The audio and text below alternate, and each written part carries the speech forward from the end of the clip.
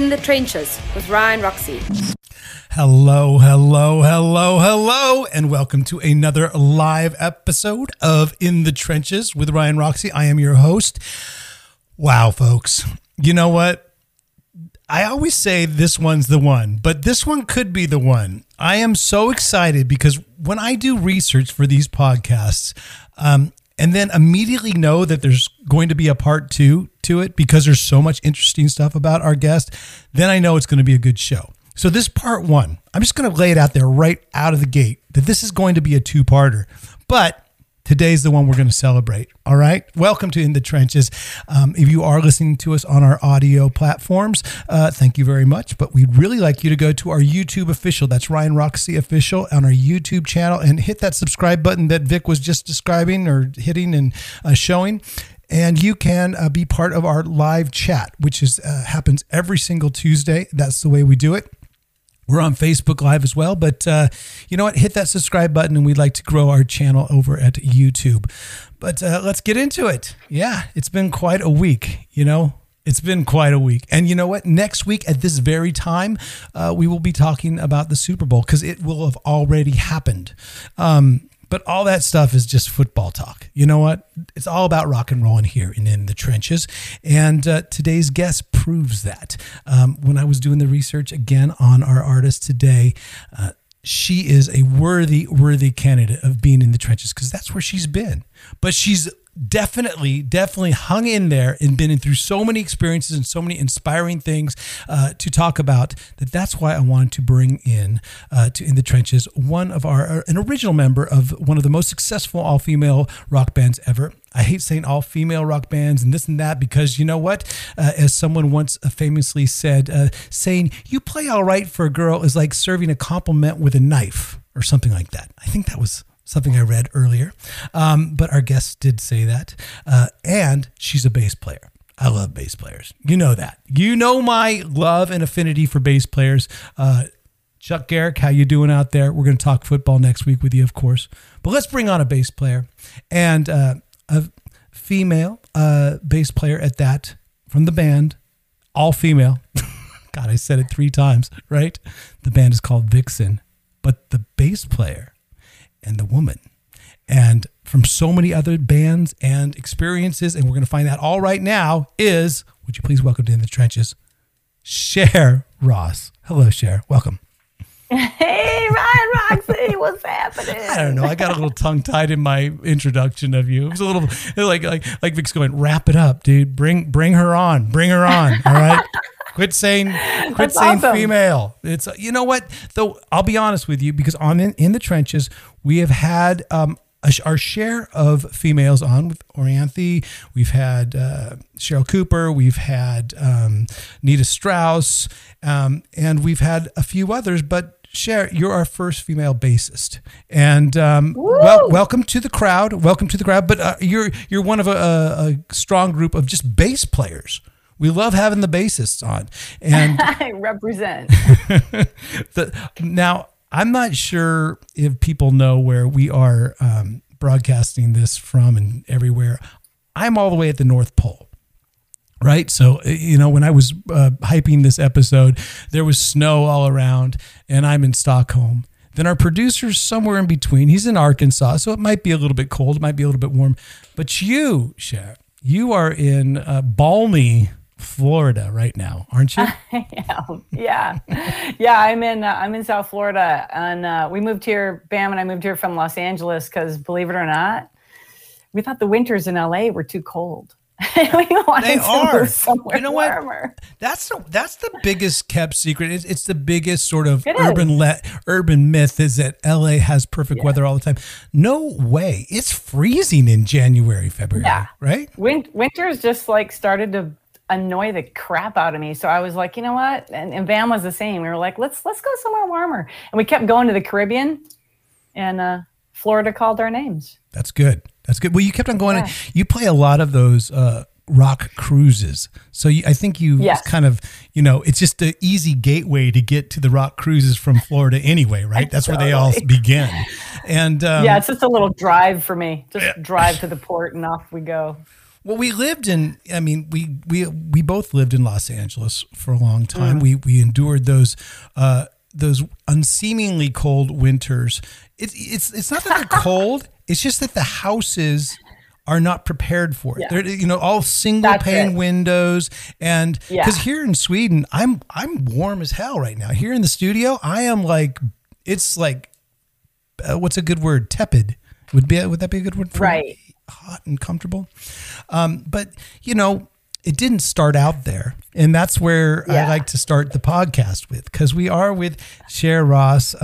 You guys, most of you probably know her from Vixen or the Down and Outs, but there is a ton of other bands that we are going to talk about. I get to say that line, I've played in about 100 bands and 98 you've never heard of, but you've played in your share, and pardon the expression, but it didn't start in Los Angeles, and that's where we begin our segment with new animation, if you will, because we have a section of the podcast that we will begin right now called "Let's Go Back to Get Forward."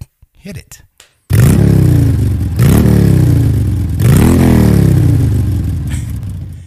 Ever get the feeling you've been cheated? I hyped up this animation. We are trying to up the production value share in 2021. It's awesome. Is that okay? Well, I mean, you look at your production. You've got this. We talked about the backdrop before. We have no idea if you're in, at a Grateful Dead concert or if it's. Yes, Very this nice. reflects my affection for tie-dye.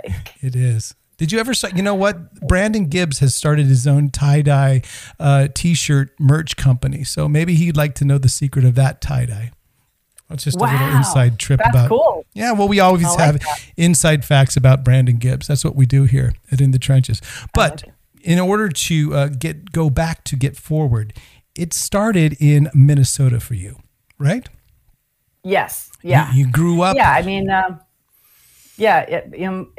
that question that always comes up really is like, who influenced you musically, right? Yeah. Well, who was your favorite? Yeah. Who were your favorite musicians growing up, and who inspired you to pick up that bass guitar? It really started with my mom was a musician, and she had been a performer, and I was actually named after her. She was performing all around the Midwest, Minnesota, Wisconsin, wherever, Chicago, all these places. And her name was Sharon, because she didn't like her real name. Her real name was Vera, and she just hated that. So she went by Sharon, and she was this piano player, entertainer, singer, and then she stopped to have a family with my dad.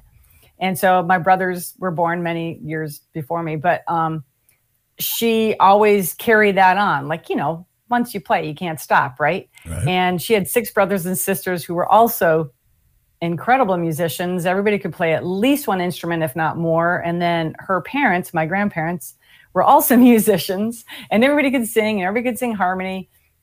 So it was like growing up around jam sessions all the time and thinking that was just the norm. That was just how every kid grows up, and that's how it is. Well, if you think about it right now, even with your name Cher, because it's not spelled traditionally, was it always spelled Share? Or it reminds me a little bohemian, a little hippie-ish, and if you combine it with the tie-dye and all the crystals and symbols you have on right now, it seems like share. Yes, everybody should share. Was it more of like that growing up? Was it a little bit bohemian type? No. Okay, so it was Minnesota, Midwest. It was straight up Midwest, meat and potatoes. And my dad had worked his way up in the company in a corporate job. And my mom taught piano, so she would have like fun money. And then she had a performing group. And then I got to tell you, the name Cher, it's not like some great, awesome thing. It was from the TV show in the 70s called The Care Bears. Okay. And I had a bunch of friends whose names were Mary, Terry, Carrie, and Larry. And so we all became Mare Bear, Care Bear, Terror Bear, Lair Bear, and Cher Bear. Cher Bear. There it is. I was Cher Bear, which is what some people still call me Cher Bear, which is pretty funny. So yeah, there wasn't any sort of mystical thing. It wasn't anything to do with Sonny and Cher, which I got my nickname before Sonny and Cher were a thing. An actual TV show. So what came first, Sonny and Cher or the Care Bears? I'm not sure. I don't know. I'm not actually sure. That's a good question. I'll have to research because I think the Cher thing happened. I don't know. God, I was like 7 or 8 or something. Yeah, and it just stuck. We're in that same sort of TV growing up, watching those 70s sitcoms and stuff. I remember my Friday night. Was your Friday night ever consisting of the Brady Bunch and the Partridge Family? And then if you got to stay up late enough, it was Love American Style. Okay. Yeah, but then later on, it was Midnight Special. Oh, Don Kirshner's rock concert was the one for me because I grew up on the West Coast. I grew up in the Bay Area. Okay. And did they have Don Kirshner's rock concert where in the Midwest? I remember seeing it, so we must have. But for some reason, the Midnight Special was a bigger influence, and that my life would revolve around that. It's like the only chance to see music. Right. Well, did you have? Brady Bunch and the Partridge Family all the way. Now, I'm just curious because if we're talking about that, Susan Dey, wasn't she the bass player of the Partridge Family? Susan Dey. Who played? She was the older one who was super hot. She was David Cassidy's sister or Keith Partridge's sister. Didn't she play bass in the band? Who played bass, Vic, in the Partridge Family? Or did Danny Bonaducci play bass? I think it might have been Danny Bonaducci. You know what? Or maybe because I actually think Susan Dey, and I wish I knew her character's name right now. I think she was a keyboard player, or was that the mom? I think she was too. Oh my God! Oh man, I don't know. We need to go to Brandon Gibbs and ask him because basically he's patterned his career off of the somebody just wrote Family. Danny was the bassist. I have a funny story about the Danny Partridge Family. Okay, Partridge Family story it is. For 1 second. Here we go. Okay. Fast forward, Los Angeles, 1980, probably 1985-ish. And by that time, I had already kind of established myself. I was like gun for hire bass player, right? So I had this, I was like on the call list for this one guy. He would get all these gigs. People would come through town. They'd call this guy, whose name I can't even remember right now. But he called me up and he says, hey, we got a gig at Six Flags, Magic Mountain. Probably pay like $100 or something, whatever. I don't remember. I know. And plus gas, maybe you get gas. Yeah. Maybe I got gas money. Yeah. Free rides. And we were backing up a day with childhood TV stars. Danny Bonaducci was there. Nice. And the, now somebody's got to help me out here because I can't remember her name. It wasn't Susan Dey. It was the little girl who was all grown up now. The red-haired girl that played the triangle? She played like tambourine or triangle or something. Does anybody remember her name? Anyway, I met those two, and they were hilarious. This is when Danny was back in his heavy cocaine phase, and he was off the rails. He was so funny. Mm-hmm. And then the chick was... I don't know. I think it must do something to you to be a childhood TV star, obviously. And she ran up to me and And she ran up to me and she goes, what do you think? Does this look good? And her face looked like she'd had a sheet of saran wrap on it. And I'm like, it looks kind of okay. And I didn't know what to say. Yeah, her. Oh my God, that's awesome. The tambourine player. And what she'd done was she said, I figured it out. I found the way to go on stage really hot, when it's really hot like this in California. It was the middle of summer. And I go, well, what did you do? And she goes, I sprayed my face with Aquanet. Holy crap. I was like, oh my God. I did that unintentionally, though. I used to do that every single gig. About half of the can would you tried to go like that, right? You tried to just do this. Well, I mean, anyway, if you think about the old Vixen videos, Tracy. there was some we Aquanet. Like we did. There was some Aquanet going out in that band as well. Oh yeah. I mean, who do you think? Tracy, that's who it was. Who do you think caused more of a carbon imprint in the world? Was it Poison or Vixen? I think it was a tie. It might have been a tie. Yeah, and might have been a tie. I was a bronze medalist. I was going for the bronze or the bronzer. Nice. I'm not sure. You know what? We could sit here and talk all day about Magic Mountain because I have great stories about that. But my Danny Bonaducci story, I spilled a Coke on him, and not when in his raving cocaine days. I guess we were just doing Gilby Clarke and I were doing one of those round table press radio things that they used to have at Universal Studios, where they'd set up all these radio stations and then you do like, 20 interviews in like, a couple hours. And Danny Bonaducci was, just doing his radio show. And what a great way to start, an interview is like Gilby comes up and he goes, "Oh man, really great to meet you." And then he gives me the Hollywood handshake and doesn't really look at me and like, sort of shakes my hand. It's okay. It's all right because, I'm Gilby's guitar player and no problem. But I just go, "Man, it's great to meet you." And when I said, "Great to meet you," it hit the bottle of Coke that was on the desk and went all over him. And he just, he was cool about it though. Was he? He was all right? Yeah, well, let's see. You know what? I'll try and get him on In the Trenches. And if he refuses, then obviously Bonaducci never forgets. Never forgets. So you're used to Minnesota. You're used to cold winters.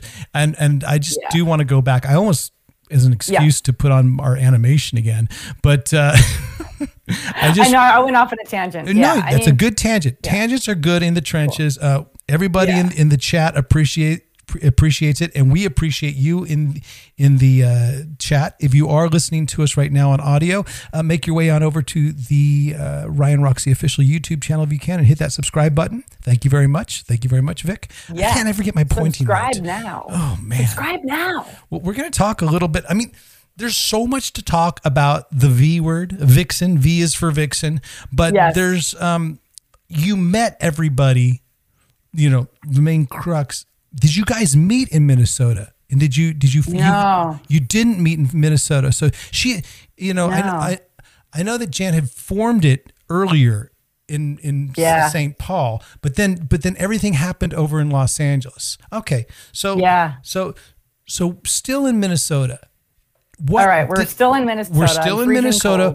Cold. Who's that bass player that is inspiring you to say, and for one, why the bass guitar? Was it one of your family members, or was it John Taylor or Nikki Sixx? It's either one of the three. It's got to be a family member, John Taylor or Nikki Sixx, because Nikki Sixx and John Taylor were the only ones that were ever voted into Circus Magazine top bass players.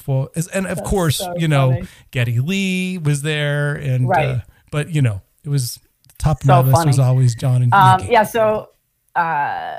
It was weird. I like started on piano. I was kind of being groomed or whatever to be a classical pianist. And I had these older brothers. So I'm sitting there playing Mozart and Beethoven and all this stuff and practicing for hours and hours a day, not because I had to, but because I really loved it. And then I also write my own songs on the piano, which was just a whole different exploration. And then my brothers would be like, "Hey, come here, Cher, come in the room with us." And they'd play me, Led Zeppelin and the Rolling Stones. And I started to go, wow, that's pretty cool. And then, I got a little bit older. By the time I was like 10 or 11, I kind of started to feel like piano just wasn't that cool. Or they weren't on looking at Led Zeppelin, there's no piano player on that poster, and I'm looking at Aerosmith and there's no piano player on the poster. So I started to kind of be aware of that. Right. And maybe Susan Day is going to go on to do a law show, a show about law. Right, yeah. You want to go more Bonaducci. I see you. Yeah. Well, I'm like, wait a minute, I don't think I want this whole classical thing. And so I don't know. I think I tried like a snare drum with rudiments, which I was horrible at. And then my parents got me some horrible acoustic guitar, which was just not fun. I mean, if you're listening to Led Zeppelin and you're like 10 or 11 years old, the last thing you want is some crappy acoustic guitar, which it didn't work for me. It probably worked for you. But for me, I was just like, kumbaya, my Lord, this isn't working for me. No. So my mom and I did a lot of piano duets. And so I always gravitated towards the left hand. I was always like, let me be the bass. I want to be the bass. I would love that side. I just loved the rhythm of it and the feel of it. And then, I should back up. She played bass as well. My mom played upright bass. There's the secret right there. Yep. There it is. Yeah. So she would do all that, standards like boom, boom, boom, all the walking stuff. Now, was it And a I also- stand-up bass that was lying around the house? Because you don't just lie a stand-up bass. No, around. she went out and found one, man. She was hardcore. I love it. And yeah, I mean, she performed every week. She couldn't go into bars anymore because it just wasn't right, for somebody to do that in that era, especially. So she put together this performing group and wrote all the music for everybody. And they went around and performed for free for like rest homes or any event, anything that would have them, they'd go and perform. So I was performing with them since I was like 8 years old as well, singing and dancing and playing anything anybody would let me play. So the bass for you was more of I think it's like passing of the torch. It is. Your name, 100%. 100%. She's Sharon. Doesn't like the name Vera. She's Sharon. She's short. Your name is shortened to Cher. And it's like, hey, I got this bass. Well, you know what? You start playing it right now. All right. Yeah, that was it. 100%. All right. Well, here we go. So yeah, and then that was it. It just kind of took off. It was like, my first book was a book from Carol Kaye. So I started learning, Beach Boys bass lines.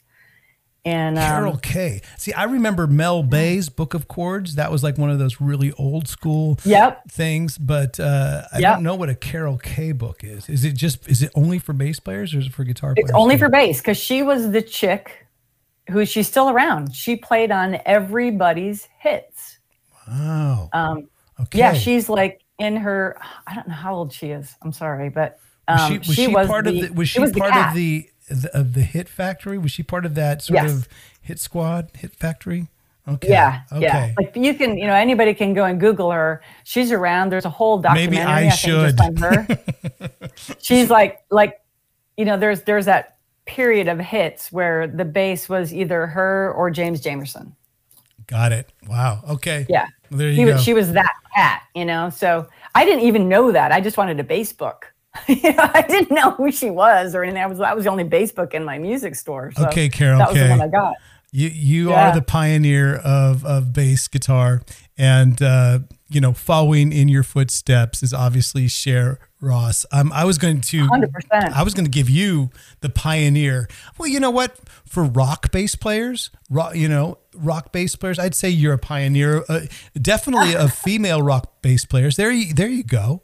There's the Carol Kaye books. Electric bass lines. It looks like that's either could work in the early 2000s or in the 70s. It's the same font. We're all looking for the same.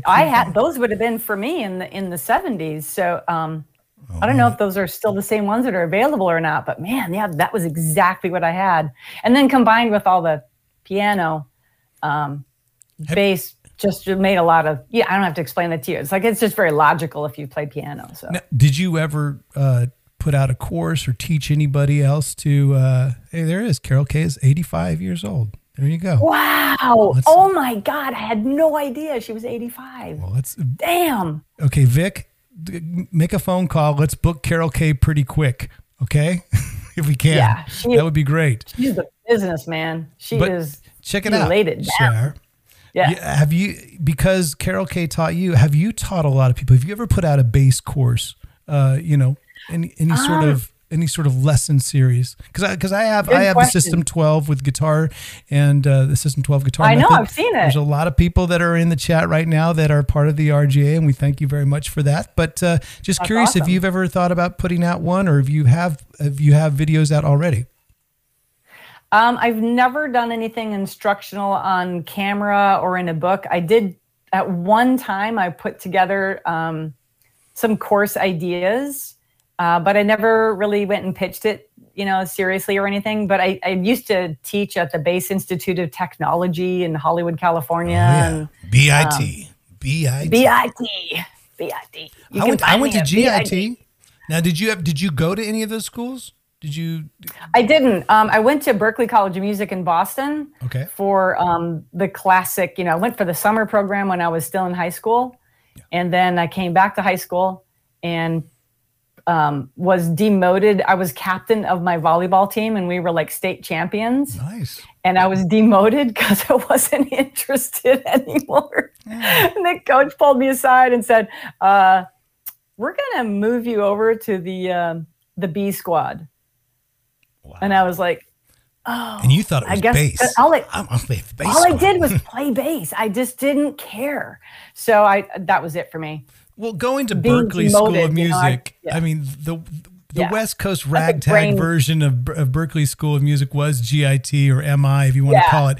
I mean, the only thing really scholarly about MI at that time was the word institute in its, like, you know, it was more of a mental institute, MI, than it was because I went in the early 80s. I think probably around the same time I moved to Los Angeles in 83, 84, which is right about the time I think you moved there, and you were just, like you said, establishing yourself as a, you know, as a bass for hire, like you said, and sort of guesting and moonlighting at BIT. I'm wondering if we ever crossed paths in that. Did you do those clinics in the MI that was on Hollywood Boulevard in the original building, or did you wait till it was off of Hollywood Boulevard? Because I was So I was kind of like right by the Wax Museum. That's when I went to school, and I lived right behind the Mann's Chinese Theater. I mean, I'm sure you've lived on. Well, you've definitely, if you've moved to Los Angeles, you played in a band. Yeah. You've probably lived on either Orchid, Orange, or there's one other street that's right around there, but it's right around that Mann Chinese area. Did you live in Deep Hollywood when you first moved there? I actually didn't. I crashed with some friends who lived in the West Side, and it's Culver City. Okay, so you were more 310. You were not. I was 310. You were not 213 at that point. And that was, folks. That was before they changed the area code to whatever it is right now. But there's more area codes now. Yeah. So I had an exercise mat was my bed, and I just slept on the floor there, and then I just used their phone, and I had a list of phone numbers of people who said, here, these are, before I moved out, I asked every single person I knew, like, who can I call? Who do you know in LA? Who can I call? Who can I call? So I just went through this list and called everybody and said, hey, I'm a friend of Pete from Minnesota, blah, blah, blah. I'm a bass player. Can we go out for coffee? Do you know any bands? You were just networking. Yeah, I mean, that was before any social media. That's the way you did it. Totally. You just worked the phones. And am I correct in saying that you did not know Jan or any of the other members of Vixen when in Minnesota? So it was just by pure circumstance that you ended up congregating in Los Angeles, and then we'll get into that whole thing, because again, folks, there's a lot to talk about with Vixen. Again, I might make it a part 2 just to keep you guys there in the chat, savoring every sort of tidbit of this information. But we're here with Cher Ross. I want to talk about a few other bands because I'm going to kind of dedicate part 2 to Vixen, but a couple of the other bands that you were playing in and you have played in over the years. A supergroup. You were really early on being in a supergroup, where a bunch of collective musicians would get together and they'd make an album. That was the band Contraband. And that had Richard Black on lead vocals from Shark Island, who I was able to go and down that YouTube rabbit hole doing the research on this podcast this week. I've loved checking him out. Tracy Guns on guitar, Cher on bass, and you had the Blots on, of course, Bobby Blotzer. So, and there's one name that, like, one of these things is not like the other. So you got Richard Black, you got Tracy Gunn, you got Cher Pearson, Bobby Blotzer, and you got Michael Schenker. Yes. Michael Schenker was in the band. Yeah. How did that whole thing work out, and how did it come about? The whole process, first, let me just say the whole process was super fun. We, of course, you know what it's like, Roxy, you get a bunch of rocker musicians in the studio, and you don't have a backlog history of any junk or water any bridges. So we just had a blast together. It was like kind of a little bit of a free for all at times. So, but I have to set the record straight. The whole thing came about because we all shared a manager. Uh-huh. So everybody's band had the same manager, and he was launching his own record label. Okay. So as much as I'd like to say we all got together and said, "Hey, let's make a record together," it was really it was about guy going, I can get 20%, 20%, 20%, and I can get 20% of that too. Okay, we're a band. Yeah. Love it. You got it. Well, Yeah. So there was no great like, oh, we all met and got drunk together and decided to make a record. No, it was very calculated by the manager. Right. And then we all agreed to it and made the best of it and had a really, really good time. I will say there was an awesome practical joke that we started that went on accidentally for years. And Blotzer, if you're listening, are you going to apologize publicly? Are you going to apologize? I love this because, again, like your Danny Bonaducci, I see your Danny Bonaducci story and I try to raise it. I have a Blot story as well. And if this has to do with we all have a Bobby Blotzer story. But folks, start getting your screenshots ready because this might be our soundbite of the week. So what is your Bobby Blotzer story? Okay, so as anybody knows, if you know Blotz, he's a little bit on the, dudes are dudes and chicks are chicks, and I'm a macho guy kind of guy. Okay. Right? Am I right? Yeah, except for the cap that he wears. Bobby Blotzer and the magic cap that he had on. But that was my little practical joke with him when we went on. Yeah, but that's another story. Okay. Continue, please. Okay. All right. So I had already, definitely cottoned on that was, he was very macho and all that, and he would just be like, damn, I can't believe you can play bass like that. And I was just like, oh, dude, really? serving you compliments with a knife. I love that comment. So it's like, okay, well, I can't believe you can play drums and you have a dick. Wow, that's so amazing. So anyway, I digress into a little bit of humor. But so one morning I knew I got to the studio before him and I had made a little stop on the way. And that stop gave me a stack of porno mags for dudes, but with dudes, like really hot gay dudes. Playgirl, but like way more 7-Eleven style, the kind that are all wrapped up in plastic and they don't. Yeah, I know those kind. Yeah. So it's all these sexy dudes with their schlongs out. Yeah. And so I went through them and I cut the pictures out, sexy guys with his, big old long dicks and everything. Yeah. And I've cut them all out. And I wrote, to Bobby, thanks for last night. And all these messages and put them all, there it is, the Blotz. I love you, Blotz. I put them all over his drums, put him in the drum cases. And then I just went and sat in the control room and waited for him to walk in. Now, did he ever know it was you? Oh yeah, he eventually he did. Okay. I mean, he walked in and he's all like, all right, what's happening? What's happening, everybody? Everybody good? All right, Blotz is here. And he sits down at his drums and he's just like, what the? Oh my, and he just like throws the drumsticks, jumps out of his drum seat, and he's just like, it won't touch anything. It was great. It was so hot. And he's like, payback, bitch, payback, Well, there you go. It carried on because his roadie packed up all these pictures, right? But what his roadie didn't tell him was that he shoved them into a drum case, a road case. That would go on the road. And it would follow him later forever. On, I get this text phone call, probably back then I got a phone call from him going, Your beeper not went gonna off. Believe this. Maybe he's like, you're not going to believe this. So it happened. It was great. Good for you. Good for you. And good for Blotz. I think it was a growing experience for Blotz, literally.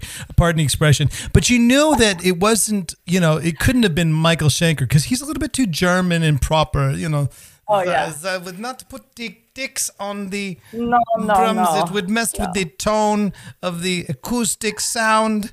Oh, my God. I do a terrible German accent tonight, folks. That's really bad. That's really bad. No. And everything's canceled now. I'll get canceled because Roxy did a German bad impersonation of Michael Schenker. Love it. Yeah, Schenker used to. We did a whole promo tour. Me and Schenker and Richard Black. We went like literally. We circumvented the whole globe. Aren't those just fun? Talking about Contraband. They were actually really fun because you don't have to play. You're just like partying. No, you just party, right? You just party. Yeah, it's just like wow. The first time I went on a promo tour, I think I've gained about 10 pounds and learned what a starter was and a main course and a dessert. See, before it was always like, well, just give me whatever I can get. But then it was like, order off the menu. And it was like, yes. I remember they go, get the most expensive thing. It'll help me with my budget. I got to fill the quota. That was the line from the record companies. Got to fill the quota.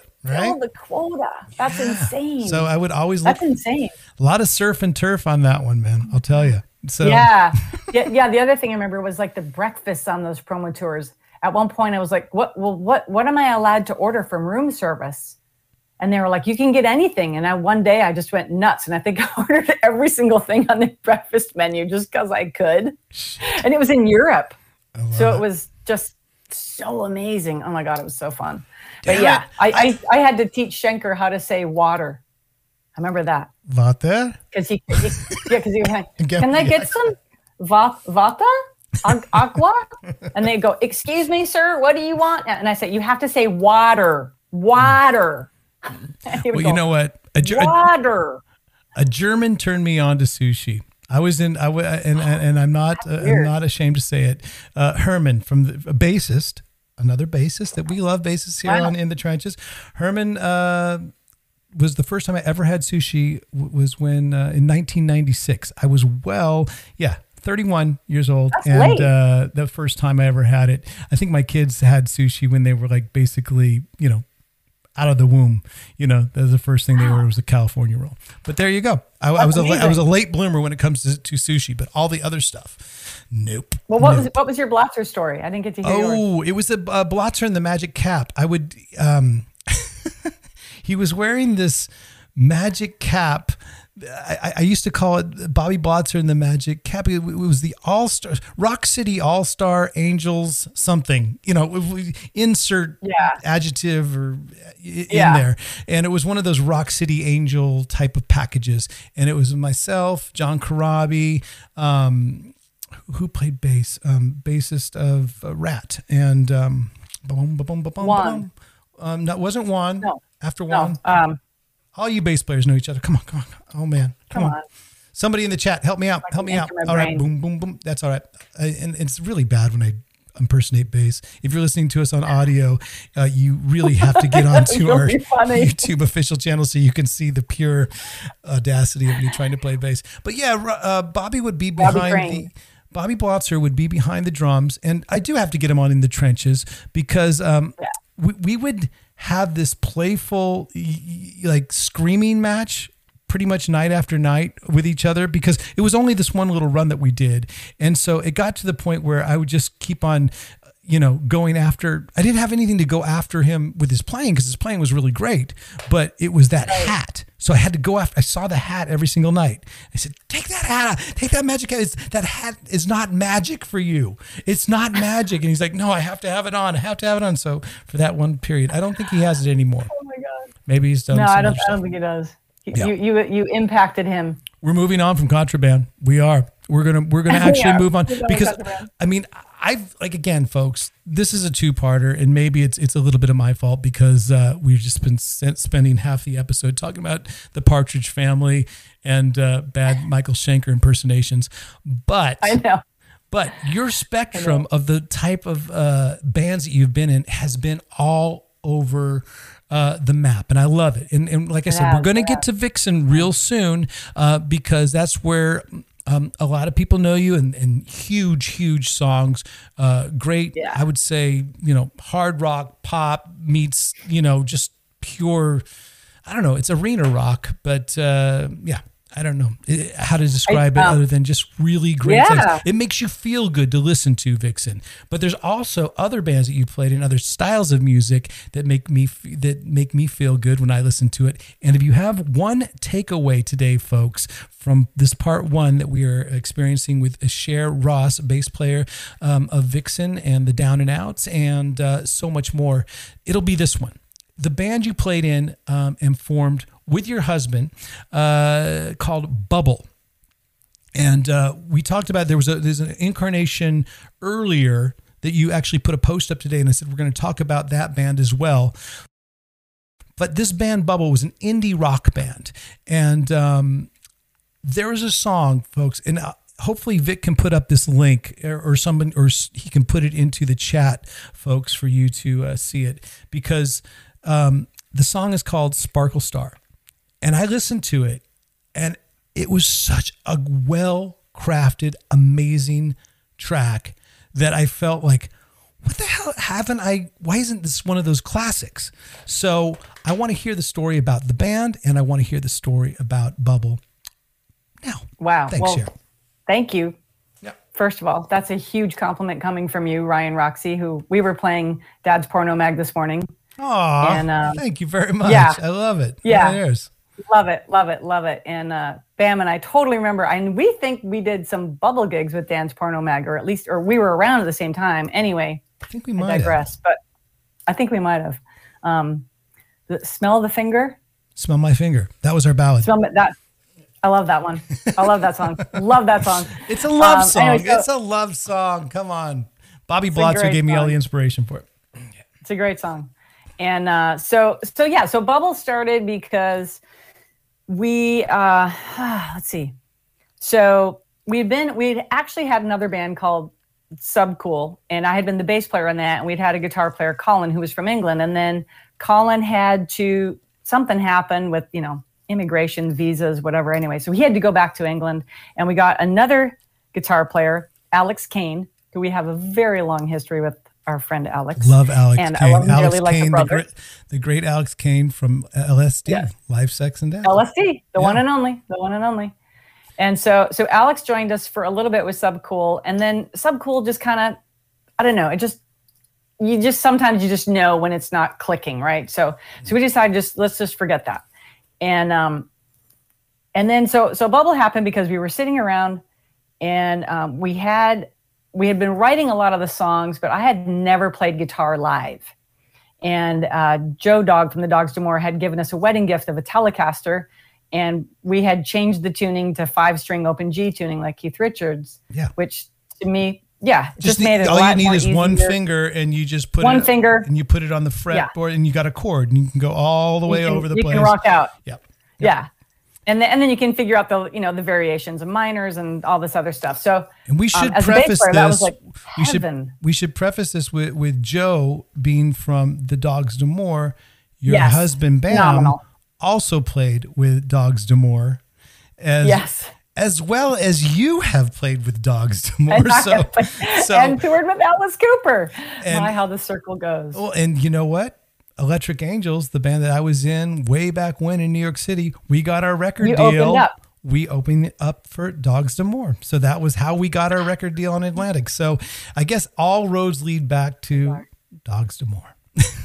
That's kind of weird, right? So Bubble, you have this indie band going, and then how did that song come about, Sparkle Star? So, well, it basically started like we became the house band at Goldfingers, and that's actually one of probably the fourth lineup of Bubble. That's our second album on the screen, Total Harmonic Distortion. The pink one that you had, How About This, was the first album, and that was a supergroup.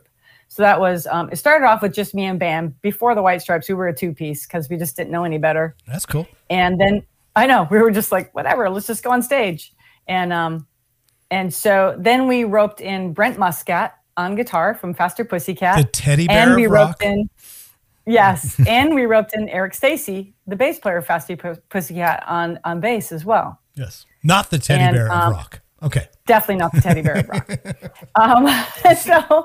And so that band we were kind of rolling along, and there's yet another version, but still definitely Bubble. I was probably with Brian on bass. And they used to take in a lot of air. Jump as high as you can, Folks, if you're not seeing this on the YouTube official channel, I suggest you get there because you get a lot of cool bang for your buck with the photos that Vic is finding off the internet right now. Thank you, Vic Chalfant, our producer. Yes, so cool. So we're talking a little bit of Bubble. We're talking all things Cher Ross today, which is going to turn into a two-parter because we haven't I haven't even gotten to the down and outs. I'm like working my way through, but guess what, folks? Time is rolling, and I want to get to Vixen real soon. I know we will. So wrapping into Sparkle Star, the song came about because we were in the middle of writing songs in New York for Jesse Camp. That's the tie-in because Jesse Camp. The tie-in. Yeah, there's the tie-in with Jesse Camp and the 8th Street Kids. The 8th Street Kids, another album. So we wrote all those songs, and that was actually not quite Bubble. That was Bam and me and Alex Kane and Joe Dog, once again from the Dogs D'Amour. All the roads lead back to the Dogs D'Amour. So there we are in New York, and we're writing all these songs, and we're waiting for Jesse one day, and I just picked up a guitar in the room with my open G tuning thing, and I started to play these chords. And Bam came over to me. He was like, "What is that?" And I was like, "I don't know, but I kind of like it." And I started working on it. And then I started singing, and then I looked at him. I was like, "This one's going to be for us. We're not sharing. We're not giving this one to Jesse. Yeah, we're not giving this one to Jesse." And so we just kind of kept it under our hat. And then when we finished the whole Jesse Camp album, we flew back to LA and started working on putting together our own recording studio. And then we recorded that first album, and we recorded Sparkle Star. Basically, it's when I hear it now, like I can kind of analyze it a little bit more. Like the guitar part is really more of a piano part that I played on guitar. And so I think it just was from all those years of playing piano, it just came out. It has a Lennon-esque vibe to it. Yes. It has a Beatles, but there's the whole structure of it. Like, folks, again, if hopefully Vic's put that link up there, or Federica has put that in there, Federica, somewhere around there. We'll get that link in there. You can check out the song Sparkle Star, and you'll check it out after the podcast. Yes. Yeah, because the song ended up having a little bit of a life of its own, which was really interesting. And one of those funny things, we had a lot of sort of disbelief that anything could ever happen for us or something. Right. And I'm sure you relate to that, because when you're in 1,000 bands, you just think, oh, well, whatever, nothing will happen with this band either. Yeah. Here we go again, I'm in another band. Yeah. So we decided we had applied for and gotten a credit card in the name of the band for the band bank account. And we couldn't believe that we had this credit card. And there was a contest called the John Lennon Songwriting Contest. And we were like, wow, let's try out the credit card and see if it actually works. And maybe we'll win like a few bucks, blah, blah, blah. So we entered one song and one song only, and that was Sparkle Star. I love it. And crazy. And so now we're off in England, and we're getting drunk every night and playing clubs that don't have toilet papers in the bathrooms, and just all these. So basically, just playing clubs. Yeah, the mic stands taped together, and there's mold in the dressing room. You're like, it's the European club tour. That's like every European club tour that I've been on. It's awesome. And so we get this randomly. Somehow somebody found a phone number, and they get a hold of us, and they get us on the phone. They're like, hey, this is blah, blah, blah with a John Lennon Songwriting Contest, and we need somebody to resend your song because part of it's like dropping out or something. And this is long before some easy way to send an internet. You can't email it at that point. Yeah. No, there was no way to email it. I had to call somebody in Los Angeles to send a cassette tape, or I don't know. It was insane. And then so then I'm like, okay, well, maybe that means we even have a shot. So then the months roll by, and then we finally get back home, and first we get a phone call that says, you've won the rock category. And then all the categories, rock, pop, country, disco, I don't know what categories they even have. They all go up against each other. Right. And then you have the Elton John and all these super duper big people sit down and listen to these 10 or 12 winners. And then they vote on who they think is the song of the year, song of the year. Yeah. And you got it. And so we got this phone call at like 7 a.m, and we lived in an auto mechanics garage because we're cheap, right? And we're poor. And you need if you need car work done, it's right there. It was $400 a month, right? It's like, who gets to rent for $400 a month? So BAM had built us a platform bed. So we're up in the platform bed, and we get this phone call at 7 a.m. It says, "Hey, Cher, this is Brian from the John Lennon Songwriting Contest. You've won." And I went, "Yeah, right. Fuck off. Who is this?" And I hung up and threw the phone down. Nice. That means you immediately got signed. Then I have to sign this. She just hung up on me. We have to sign it. Oh my God. I know. And then of course he called back, and I think I fell out of the bed because you were supposed to crawl down the ladder, but I think I fell out, and he called back. You won the whole thing. And we won the whole thing. We won all this money, and it was bought a keyboard from it and got paid off the credit card. Paid off that credit card right away.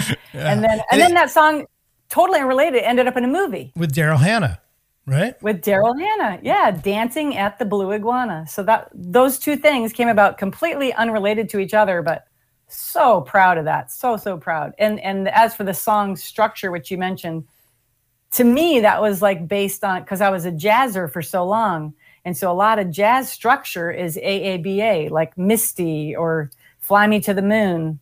Right. There's no chorus per se. It's just an AABA structure. And so that was just sort of naturally just something that happened. Do you think people have song structure in today's world when they're writing songs? I don't see song structure in the same way, if you will, like a Vixen song or like the Bubble song or any of the songs that you've recorded on the last Down and Outs record. It seems to me like New Schoolers, like it's a much different sort of approach, but maybe it will go back. Maybe going back to old song structure will actually be the new thing at one point.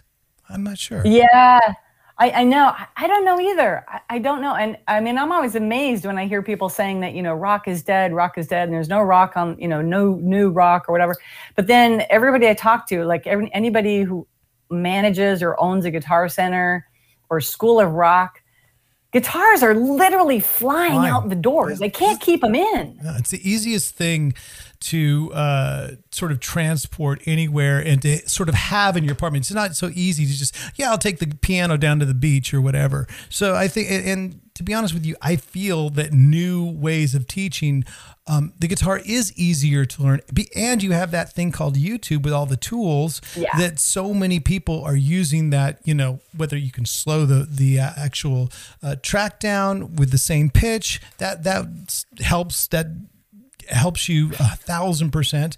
And I'm glad to see that you're doing your part in sort of keeping guitar and stringed instruments alive in the world of rock. And it isn't dying. That's why we have this podcast, to be honest with you. Exactly. It's so not dying. I think that's just the gatekeepers. That's just what they say. Well, that's why we are going to have a part 2, because honestly, folks, I'm going to talk about Down and Outs. I'm going to mention Down and Outs with Cher Ross, because Cher does currently play in the Down and Outs, and they just put out their it was a band originally covering bands that sort of related to Mott the Hoople, and of course it features Joe Elliott from Def Leppard. You got Guy Griffin, you got Phil Martini, Keith, another choir boy who you've been in the Choir Boys as well. But that's a picture of the Down and Outs. I'm going to really quickly just give you guys some love, because the new album that you put up with the Down and Outs is out. It's it's the one that This Is How We Roll, right? And it was released in 2019.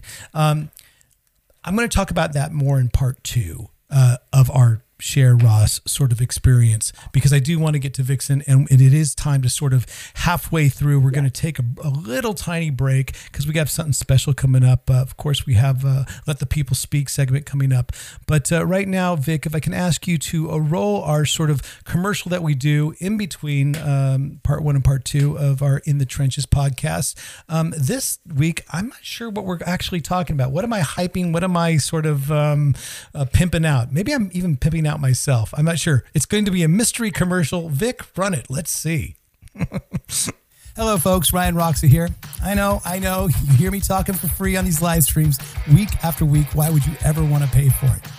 But if you really wanted something personal for some sort of special occasion, then I was the only guy to do it. That's where sites like Cameo and Mimo come into play.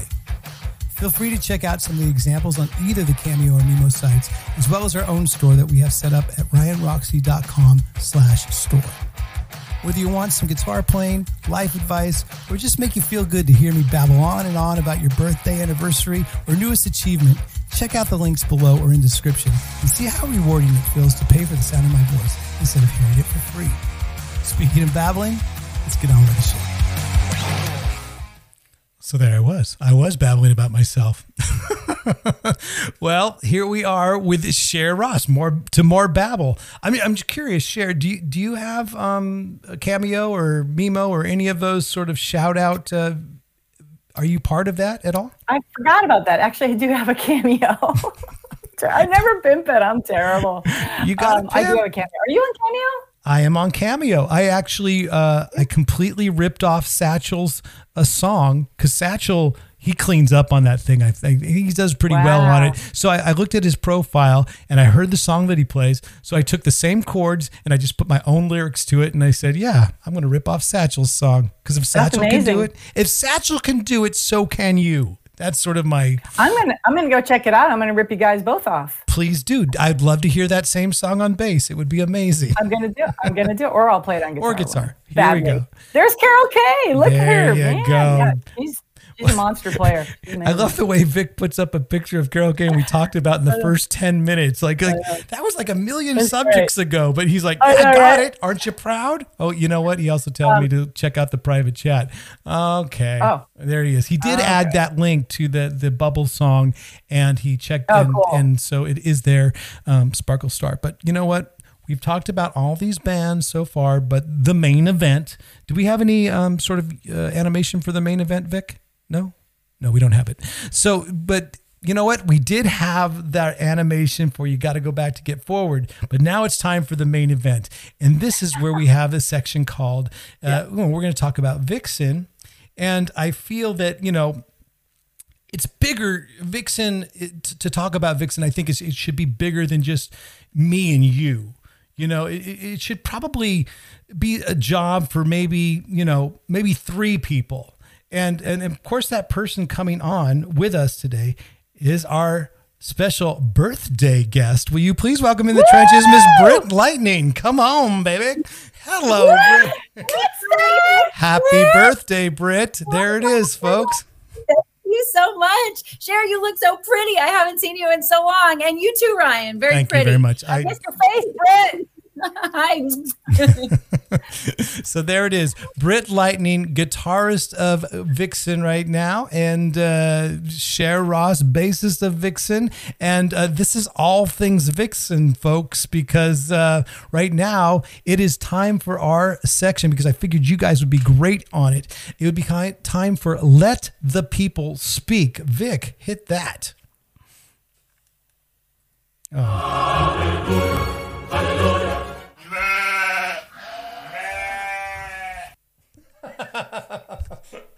Well, again, ever get the feeling you've been cheated? Oh my goodness, we lost everybody, but maybe they'll come back, unless I'm just losing it on my screen. Vic, give me a thumbs up if you see everybody. Okay, everybody's on. Folks, we have Cher Ross and Britt Lightning, current members of the band of Vixen, and of course, we are going to be talking about questions that came from you in Let the People Speak. That's the reason why we call it Let the People Speak. I figured you guys would be good for questions like this because we could ask both of you. Britt, it is your birthday, so right out of the gate, happy birthday. Thank you. It's good. And you are coming to us definitely at a place that has lots of cool guitars. Those look like real guitars, unlike mine. But where are you coming from? I am coming from my place in Los Angeles right now. Well, thank you for waking up on your birthday to be on this podcast. It's great. My pleasure. Very, very cool. So our first question from Let the People Speak comes from @perhaps an artist. And this would be going for both of you. You each can answer it. We'll let the birthday girl go first. Britt, what is your favorite song to play live? Ooh, this is what probably everybody thinks, but I have to say Edge of a Broken Heart is always so fun because everybody sings along and everybody's just dancing. So I like that. I really like to play Love Made Me too, because I love when we kick it off with the a cappella harmonies in the beginning. So that's a lot of fun. And I like when we first start out and we usually start the show sometimes with Rev It Up. And that's always like a fun one to get things going and warmed up. That's amazing. So I know that you sent, now Cher, is this a little bit of a surprise for you, right? That Britt is coming on, or did she let the cat out of the bag? No, I didn't. She did not let the cat out of the bag. All right, good. Not at all. And I was already sitting here going, how am I going to say it's Britt's birthday? How am I going to mention it's Britt's? I have to bring this up. We have to make a thing out of this. No, it's I'm so definitely happy. That's awesome. And people always ask me if she's my little sister, but she's my unicorn sister. She's not my actual sister. I feel like we're sisters, though. We kind of act like sisters sometimes. We do. We have fake fights at sound check with Foley on the mic. We do. Yeah. What is your favorite song, Cher, to play live in a Vixen show or a Down and Out show or a Bubble show, whatever show? What are your favorite songs to play live? Favorite songs to play live. Okay, well, for Vixen, probably Rev It Up is still one of my favorites. There's just something about the way that one kicks in and builds throughout the whole song. I really enjoy it. And there's some different parts and stuff, and there's some freedom to kind of go a little, bass player-y stuff at the end. So it's really fun. And let's see. I also have to say, I do enjoy, we do Humble Pie, I Don't Need No Doctor, and I sing on that. And Britt and I always have this little showdown in the middle, which we have various amounts of fun on, depending on where we're playing. Sometimes, I think one time I got stuck and I felt like Spinal Tap. Ba, ba, ba, ba. It had to happen, didn't it, Roxy? Yes, it did. The Spinal Tap mention had to be there. I was like, I need a roadie, get me up. There's no In the Trenches episode that doesn't go without a Spinal Tap reference or name drop at one point. Definitely. For the Down and Outs, we haven't toured the new album. But for the old stuff, my favorite one was Storm, again, because it was just bass frenzy, and that is on like a live DVD, or anybody can search for that on YouTube as well. Like there's a official, like really nice recording of that. Yep. And then for Bubble, it was probably Sparkle Star. That was just, man, that was amazing to play live. Love it. Yeah. Well, I was going to get Griff as well, Guy Griffin, to come on and surprise you. But you know what? I figured while I'm doing this, we have Britt here.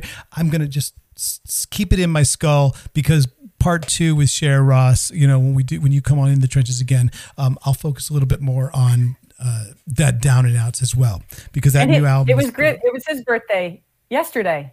There it is. All right. Well, maybe next year at this time we'll do it exact same week. We'll just do a year anniversary. But you know what? Hopefully sometime in 2021. We will move on to our next question. At Jackie Cow _2 says, do you play other instruments? Cher, will you go with you first? I think you've answered that question a little bit. You do play a lot of different instruments. List all the names of all the instruments that you do play. Obviously I play bass. And within bass, I only play a 4-string bass, and then I also play fretless bass. Play piano, obviously. I can play guitar. Somebody's phone is ringing. I play guitar. I can play. Was that you, Britster? I was calling to wish you happy birthday. Her phone's going to go blow off the hook. I can play drums, but I don't consider myself a drummer, if you know what I'm saying. Yeah. I'm that way as well. I started on drums, but I can't do what Glenn Sobel does. I just can't. Yeah, I can't do what Roxy does. No. I can't do what Bam does. Bam swears on this next Twin Flames radio, there's a couple songs where like I'll play drums and he plays guitar, and he goes, we're going to record you doing that. And I'm like, well, you're going to have to loop it, because I can't last through a whole song with the same intensity. Oh my God, you guys have images for everything. No, that's Vic, all right, so that Vic, he's on it. All right, Britt, it's your turn. We can tell that you play guitar. we can definitely tell you play guitar in back of you. You have some of the best ones displayed right now. What do you play? Anything else? I play the flute. So next Vixen album, flute solo. wait. I know more. What? You play. Oh, tennis? Yeah. Ping pong? No, that's sort of, but the chimes. I play the chimes like you've never heard before. And you can And it's recorded. Acoustic version of Edge of a Broken Heart. Yep. Yes. At Michael Wagner's studio. Yeah, that was my like big debut, and I just realized hidden talent I never knew I had, and so I'm really going to focus on pursuing it more this year. Would you consider yourself I'm a saying- rhythm wind chime or lead wind chime? Oh, everything. I mean, I tried it, and I realized I could just do it all. Yeah. Wait, I didn't know you played fretless bass, by the way. I didn't know that about you. See, I'm learning. How did you not know that? Wow, that's all I play. In fact, there's a fretless bass on the first Vixen album. Don't ask me to name which song it was because I don't remember. But I insisted on it being there. I was like, I must play my fretless. You know, it was so. Oh my God, very studious. Let's bust it out. I love the fact that Brits, you're learning with us. You're learning more stuff about your band member. It's bring a band member to the In the Trenches podcast day today. I love it. That's what it is. I love it. Well, I don't think I knew that Britt played flute. Oh yeah, that's what I started on. I was actually Okay. like when I really was good at reading music and everything, and I joined like the wind ensemble and the jazz ensemble, and I was really into all that stuff with the flute. And then I decided Eruption sounds way cooler on guitar because I heard that and I got hooked on Eddie Van Halen. So then I was like, all right, trash the flute, pick up the electric. Yeah. I just got sent. What about you, Roxy? I started on trumpet, and that really lasted about a week. It didn't go so well. There was no real spandex, and a trumpet didn't really, unless you were in Cool in the Gang, didn't really work. You know, but someone sent me a link to a girl playing violin Eruption. Did you guys see that yet? It's pretty cool. I think I saw it a while ago, unless it's a different one. Yeah, how many girls play Eruption on violin? It's not a thing that happens every single day. But yeah, it's probably, look, I have an old school audience. It takes us a while to get these things, Did you hear about that thing called the internet? It's amazing. The interwebs. Something to do with that. We're going to move on to let the people speak because these are questions that I say, you had a question for Cher. They didn't know it was going to be for Britt, but a lot of these questions are two-parters. So our next question, as Nicholas, this actually would be a bass player thing, all bass player jokes aside, at Nicholas Santo Official says, what character trait do you feel is most important? Now, is that for being a bass player or being a musician? What do you think is most important in being in a band? What character trait is it? And that could be for both of you, but Cher, go first. Well, I mean, I guess the main thing that I figured out fairly early on, and of course I would have a story around this, and I don't want to just like talk forever, so I'm going to just That's what the podcast is about. Talk forever. Okay, so the basic story then is that the importance of playing the song of like when I was, I'm a bass virtuoso and I'm this and I'm that, blah blah blah, and I wanted to be some sort of a bass god, or I just worship Jaco Pastorius and all this stuff. So anyway, what happened was I auditioned. There was many bands before Vixen. So one of those bands that I auditioned for and I really wanted the gig was I can't remember the name of the band. Anyway, I walked in. It was a paid gig. It was all girl band actually, and I didn't play bass. I just did a bass solo over the whole song. 2 songs, in fact. So 2 really long bass solos, pretty much. I just was like, look at how fast I can play and how many notes I can shred and whatever. I don't know. I just did not play the song. And about a week later, the producer called me up manager called me up and he goes, yeah, you didn't get the gig. And I was like, what? I had to have been I was so best. good. I was so cocky. I was just shredding I was over. the best bass player. I'm like 21 years old, just full of my ego, right? And he goes, you know what, Cher? Yeah, you were really good, but you didn't play the songs. You didn't do what's best for the song. I didn't serve the song. So even though, you can be the bass player who goes, maybe it's best if you just go chunk, chunk, chunk, chunk, chunk, chunk, chunk, and play those eighth notes. That's exactly right. You play what's best for the song. That bass player. That bass player who got the gig. Yeah. That bass player who got that gig. Carol Kane. No. Jennifer Condos. Not Carol Kane. Jennifer Condos. There she is again on the screen. Carol Kane. The girl who got it. The band ended up being produced by Don Henley, and he plucked out the bass player and said, "You're mine." And she went to be his touring bass player for the next 35 what years. Was right for the song. I love it. That's amazing Played what advice. was right for the song. Now, Britt, I don't want to take too much of your time. Are you cool to hang for a little bit, or do you got brunch and you got a million things to do with you? It's your birthday. I'm cool. This is dude. If you're cool, whenever you say you need to leave, we will understand.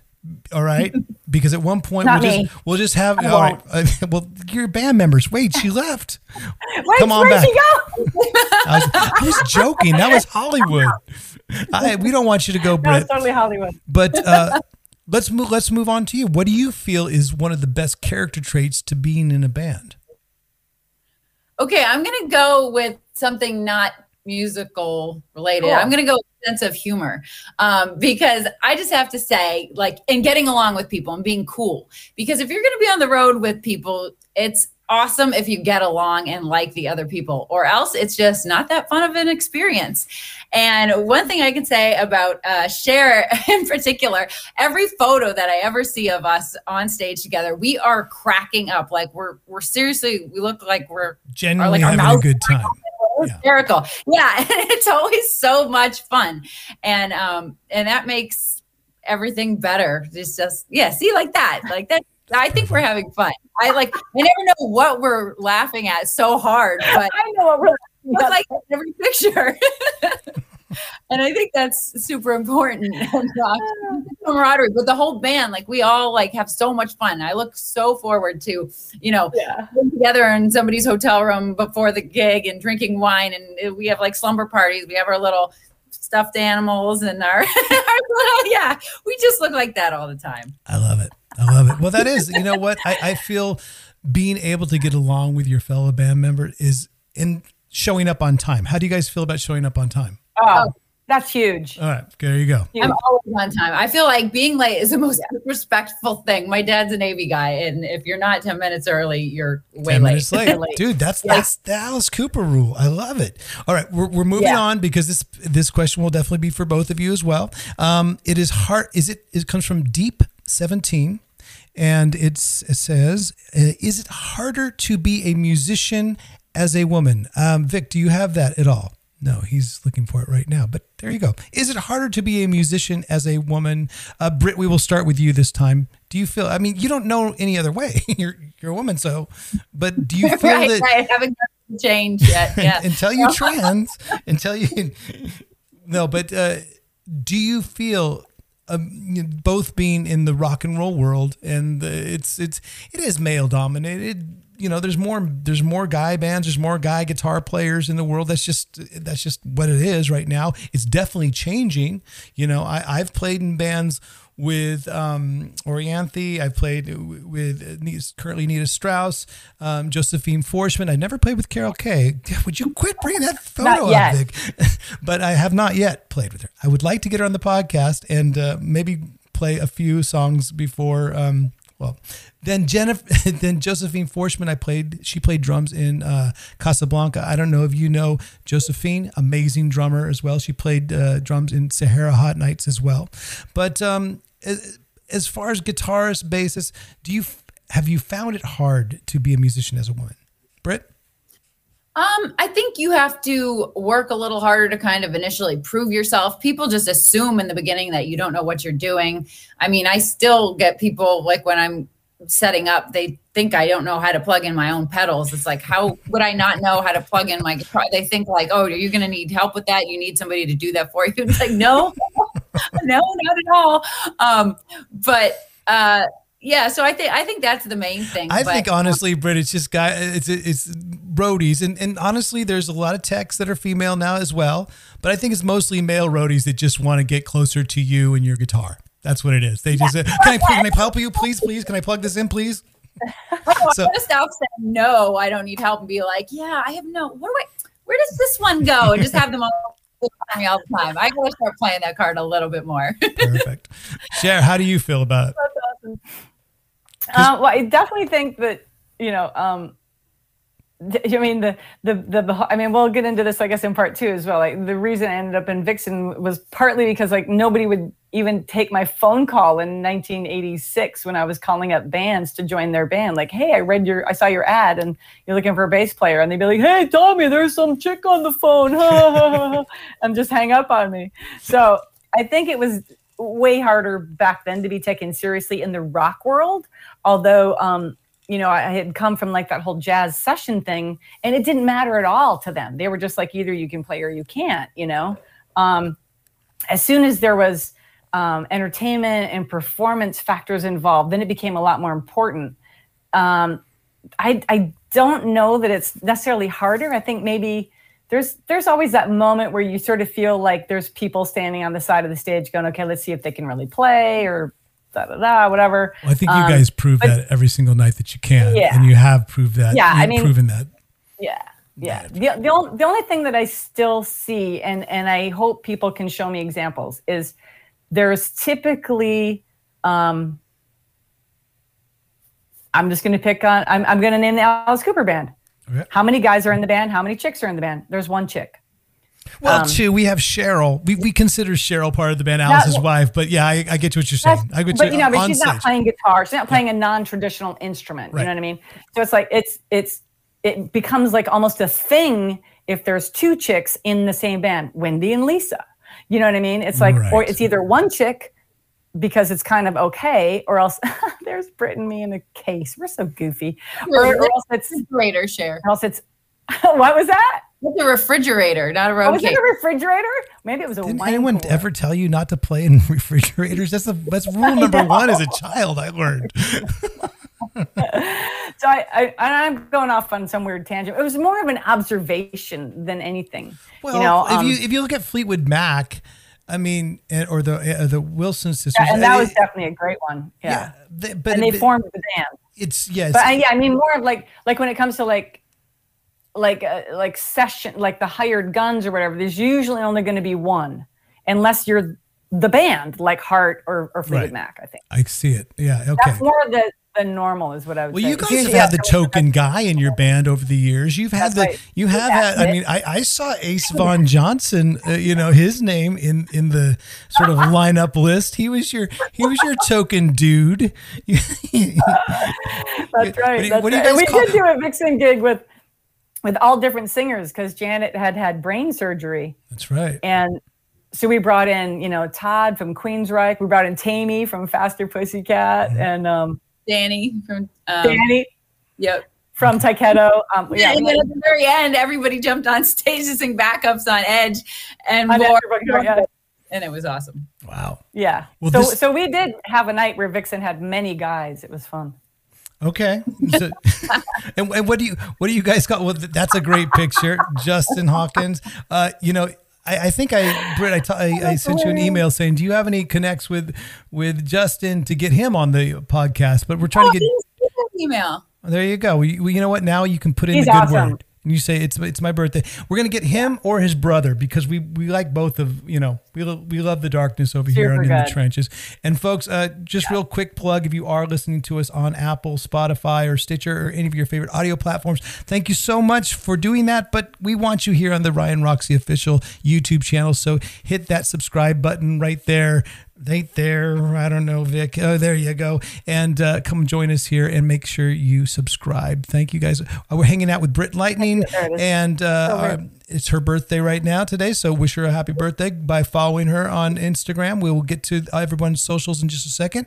And sort of our special guest, Cher Ross, we're just talking all things Cher Ross today, but it ends up we're in our segment of Let the People Speak, and a lot of your questions are for Vixen, and which will lead us to this dovetailing of live shows. It comes from at Claudia Bonnini, and it says, after a super show and seeing the audience's response, what is the feeling at that moment? So, Cher, I'll go with you first.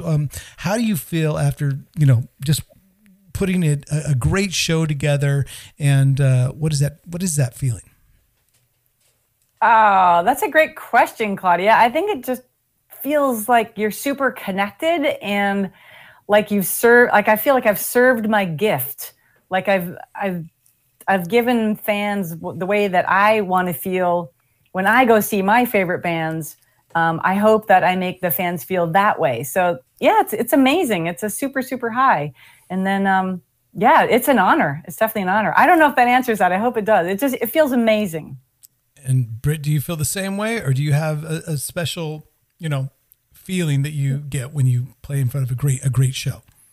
Yeah, I think it's just a feeling of gratitude, like so grateful that I can do that. I can get up on stage and it's like such a transfer of energy between us and people in the audience. And it is a high, and it is, music is so spiritual, and it's just like, I don't know, I get an overwhelming feeling of gratitude. Like I can do this for a living. This is so cool. I'm so lucky. I just feel lucky after every show. And so even if you're having a bad day or whatever, it's like, put on the best show, because like you get to do this. This is amazing. Well, I was talking to Cher earlier. At a very young age, I knew what I wanted to do. I didn't really have a backup plan. Like a lot of people say, you should have a backup plan in case this doesn't work out. No, I knew what I wanted to do at a very young age. I think around age 11. I think, Cher, you probably decided right around the same age, maybe even when you were 8, doing those shows all around Minnesota with your parents and your family, extended family. I mean, you knew at a very young age. Did you as well, Britt, know that at a young age this is what you wanted to do? I realized it at like 15 years old. Yeah, 15, 16. Then it was just like, okay, I can't figure out anything else that I want to do. Although my parents were like, you need a backup plan. Like, we know you don't want one, but like you can just go live on the street. But if you're under our roof, you need to have a backup plan. Did you? So I ended up. Yeah, what is your backup plan?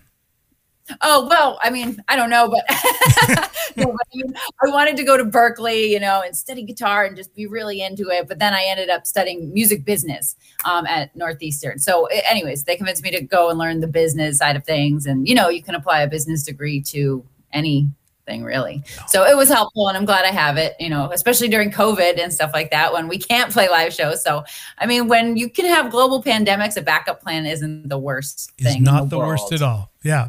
I'm sort of learning by the fly putting on a podcast, but at the same time, I think we've always tried to think a little bit out of the box. Cher, we're survivors. We've been in the trenches, a little bit longer than Britt, I would say. We've navigated through all these different projects, all these different loves for different types of music. So I applaud the backup plan. I do. I just didn't have one. And I moved down to Los Angeles with that hyper focus of this is going to happen. And luckily it did, but I do think you can't just sit around and wish for it. You do got to put something into action every single day if you are serious about it. And I guess, do you have any advice, Cher, about like what someone should do if this is what they want to do for a living? What is the one thing that you could say, okay, focus, or, network, or wish, just dream. Dream of a big unicorn, the unicorn of rock. That photo is definitely from Britt. I would say the one thing is,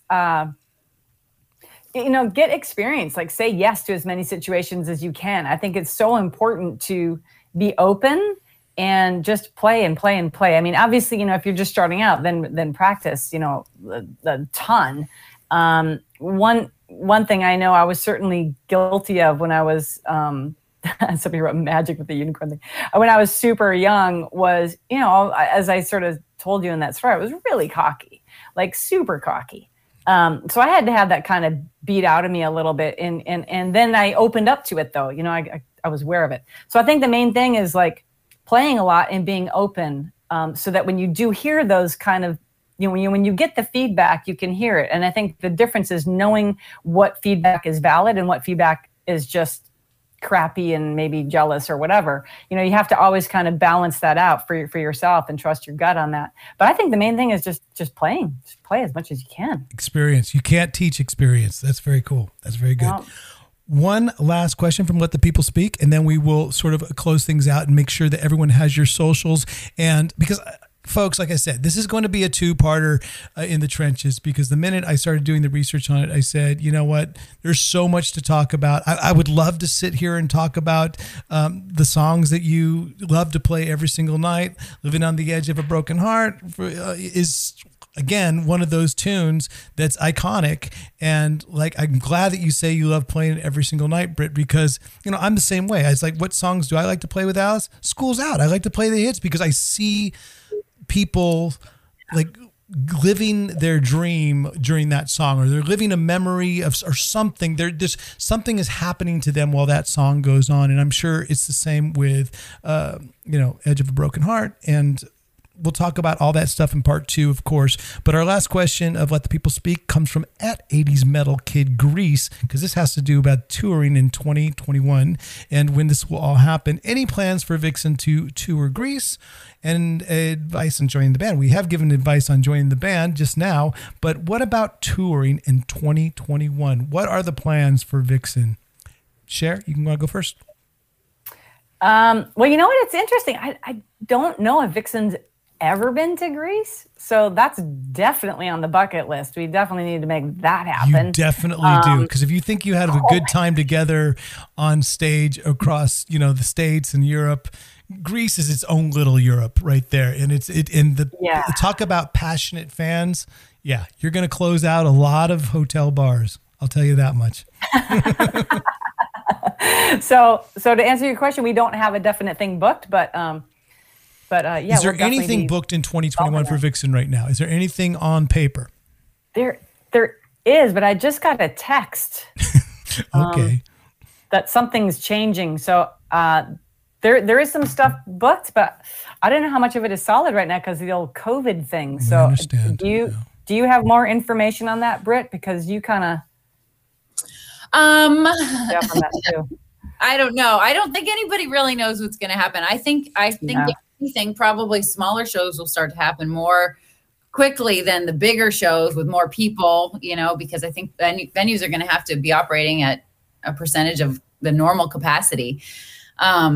So I don't know. I know that we had a show in April move to August. So maybe by I hope that happens. I hope we have Monsters of Rock, and you guys are on it too. It's on paper. It's on paper. Yeah. On paper. Yeah. Let's just say that's still on paper right now. We don't really know. Nobody knows. It's on paper. So it's kind of like my favorite. It's like kind of like my football team every single year. Whether it's the Oakland Raiders, the Los Angeles Raiders, and now the Las Vegas Raiders, we always look good on paper. But then, when the season happens, boom, it's like it's a whole nother story. And I'm not sure how big of sports fans you guys are. Britt, are you an NFL fan at all? I sure am. And I just want to say to the on paper thing, if you're a Brady fan, it's never on paper. It's just a done deal. Wow. So I guess we know who you're going to root for. Yeah. Yeah. That's funny. But even though I'm following, so even though Patriots are my team, I'm rooting for the Buccaneers, and Brady will win the Super Bowl yet again. For me, it's a Devil's Super Bowl. It's a devil because for me, it's like Brady broke my heart with the Raiders with the tuck rule way back when Cher and I were just in probably our 60th band together, or in Los Angeles, but back with the tuck rule, that's when we started Tom Brady's career and his legacy, and basically the New England Patriots legacy. You can thank the Oakland Raiders for that. And then Kansas City Chiefs are in our division, and so I can never root for them. So who do you? It's like what do you want? Death by waterboarding or being lit on fire. So I'm not sure. Cher, I'm not sure if football is your thing, but is it? If it is, who are you rooting for next Sunday in the Super Bowl? Wow. March 28th, the first Formula One. I root for Ferrari. Wow. Always. Okay. Is it what's I don't watch any sports except Formula One. Formula One is an amazing sport. Bianca, my wife, and I, we discovered it through the Netflix show. Was it Drive to Survive? Drive to Survive. Dude, Yes. What an incredible sport it is. You don't realize it how small it is insane. as well. So you follow Formula Very One. small. Is Bam a big, your husband, Bam, is he a big Formula One guy as well? He is. Because he's English, so he kind of was raised with the. I mean, being an American and especially Minnesota, I was like, what? Never even heard of this thing. But yeah, so he's telling me to start F1. Yeah. So I have all the apps possible, and we stream. There's a thing we have because we don't have cable or whatever. So I have a way that I can watch MotoGP. Nope, not so much. Just Formula One. Sorry. I'm a big Charles Leclerc fan, as Britt will attest. Oh yeah, me too. Even though I don't know what he does, never seen him drive. He looks good. I'm a fan. She was like, "Yeah, he's cute." Have you ever had any F1 fans or F1 drivers come to any of your Vixen shows? As they're in? No, not yet. Okay. And Rev It Up should be right now. Come to our show. but Rev It Up should be the theme song for Formula One. It's like. Hello? You hear that song and you hear the lyrics. It is literally written for Formula One. I swear to God, it is the most perfect song for that sport ever. Yes, and Hamilton, oh my God. I'm a huge Hamilton fan, Ricardo fan. Hamilton is now knighted. He's beat Schumacher's record. I opened Pandora's box. Oh my God. You did. You've got to just shut me up now. I'm sorry. I'll stop. Yeah, so that's my I'm a little bit of a fanatic. I just wanted to talk a little sports because... What is that? The red chair. It's the red for Ferrari red. Okay. Yes. All right. I'm all about it. Is this Oakland Raider visiting white? I think. You're reaching. You're stretching there, dude. You're stretching. I'm dressed blue for Patriots. Oh my God. All right. I took a left turn just as talking a little bit of sports. I'll do a thing on.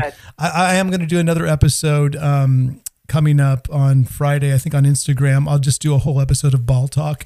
Those people that follow us on the In the Trenches podcast, I'll be talking football on Friday and get everybody's sort of predictions. But obviously, Britt is rooting for not the Patriots, the Tampa Bay Buccaneers and Tom Brady. And, Cher will be driving around in a Ferrari somewhere. I love it. In my mind. Well, that, folks, is the end of Let the People Speak. But like I said,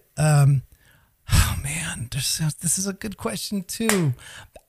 Are you guys cool for time? Are you cool, or should I wrap it up? She's like, Britt, I know it's your birthday.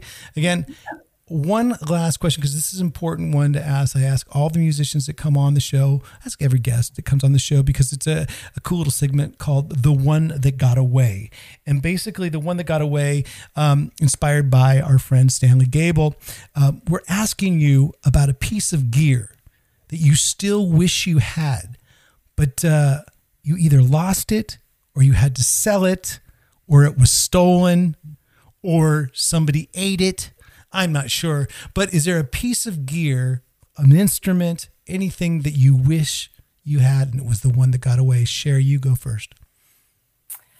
It's kind of a tie between two pieces of gear. One I sold, and it was an original Roland Space Tape Echo. Man, I wish I had that thing. It made a cool sound. They did. They were so simple. They did one thing and they just worked great. You could probably get the same exact sound from a plug-in, but it's not the same. It's not the same. It's not the same thing. Yeah. And what was the other one? The other one was a high watt guitar head that was stolen from a garage lockup. And we were actually looking at something today, and Bam showed me a picture, and I was like, is that what I think it is? He goes, yeah, he goes, that amp today would be worth $5,000. And I was like, but the bottom line was it sounded incredible. Yeah, and you wouldn't sell it. Yeah, it would just be still. No, I was never going to sell that. Never, ever, ever. But yeah, so those are the two that come to mind. No, that's more than one. Sorry. It's all right. Britt, do you have one that got away? Not one that I ever owned, but I wanted this. I used to live near the Guitar Center in Hollywood, and there was this 74 custom white Gibson SG that I would just go in and drool over all the time. The vintage what's that section? The vintage section back there. And it was just perfect. And I was like, okay, I'm going to save up and I'm just going to get this. I just have to have it. It is perfect. And then, I would go in like weekly. And then the one time I was feeling really serious about it, it was gone. I walked in and it was not there. And I was like, where'd it go? Did you put it on hold for me? And they were like, no. I'm like, I know it's behind the counter. You're holding it for me. And it's just Tracy Gunn bought it. Tracy Gunn traded it. That's what happened. You know it. Damn you, Tracy. It was perfect. Oh my God. All right. Well, folks, that was the one that got away. Now we are heading out to the highway. Vic, do you have that animation for the heading out to the highway? You want to run it? Oh, he's shaking his head no. He's got pictures of Carol Kay for days, but dang it. It's all right. Next week, folks, we will have it. Speaking of next week, our next In the Trenches, and you guys probably know him, coming up next week, folks, we will have our special guest will be Teddy Zigzag Andreadis. And I'm sure you guys have all jammed with him before at one point or another. He has played with Carol Kane. Yeah. How about that? So not Carol Kay, but he's probably played with Carol Kay as well. So that'll be next week on In the Trenches. We are heading out to the highway now, and this is where you get to sort of pimp your ride, pimp your socials, and we'll go with you first, Cher, because there's a lot of people listening to us on audio. We're going to put up the socials, and you can, if you can, just tell everybody how they can get in touch with you, what's the best way, and there you go. It's all yours. The stage is yours, Cher. All right. So on Instagram, I'm Cher Ross Rocks. That's my main sort of Instagram one. There's also Vixen_band. And then hubby and partner in crime for all things Twin Flames Radio and Bamtastic Silver is at Bamtastic13. Those are all on IG, Instagram. And then, of course, the Vixen website is vixenofficial.com. I love it. There you go. That's for Cher. And for Britt, I'm not sure if Vic was able to make up anything like that. He's shaking his head no, but you know what, Britt? It's better if you just tell us, how can we get in touch with you on your socials? Sure. It is at Brit Lightning, Brit with 2 T's, and lightning spelt like lightning, not like lighting. And everybody does that. It's like lighting. No, it's different. Lightning. But that and Vixen Official. Yeah. Vixen_band. And if you don't put in vixenofficial.com, you will go to a hardcore porn site. So make sure you get that in there. I made that mistake. I made that mistake earlier this week by tagging you guys in the first, in one of the first stories that I tagged you on. Federica, who does our social media coordination for the show, she immediately texted me and said, you might want to change that link that's on there because it goes straight to, I think, what did she say? Adults only. So I was like, well, yeah, we have adults on the show and we're all adults here. No, it was not. So there you go. So everybody follow Britt and follow Cher on their socials now. God damn. Like I said, we're going to have you guys back on. Maybe next time we'll reverse the roles. We'll just, we'll have Britt on, and then Cher can make a surprise guest, a surprise sort of appearance, or I'll have everyone in Vixen on, because guess what? For years and years, I've always wanted to have a conversation with the other Roxy. Right? Oh my God. Roxy, like when I was like, I'm Roxy. No, she's Roxy. She's the one with the big hit on MTV. It's like, no, well, I'm ROXIE. She's like, she's ROXY. I started out as ROXY. I did. But wow. how is the rest of the band doing? How is Roxy? How is Lorraine? Good. How is the rest? Good. Everyone's doing good? Okay, cool. Well, yeah, super good. Yeah. Everybody's, thank God, well and healthy. Whew. Well, I can't thank you guys enough for being on In the Trenches today. Britt, you've taken time out of your birthday. It's been great. Have an amazing day. Thank you for having me on as a surprise. It's great to see you both here. Fun way to start off the day. So thank you. We'll do it again for part 2, Cher, when I have you back on, and we'll talk more down and outs. We'll talk more, just rock and roll, and we'll see how the rest of the year is going. Like I said, hopefully 2021, we will be able to cross paths, whether it was with Vixen, Down and Outs, Alice Cooper, solo stuff that we're all doing. And folks, you've been listening to Britt Lightning, share us. I've been your host, Ryan Roxy. Again, thank you so much for supporting the show.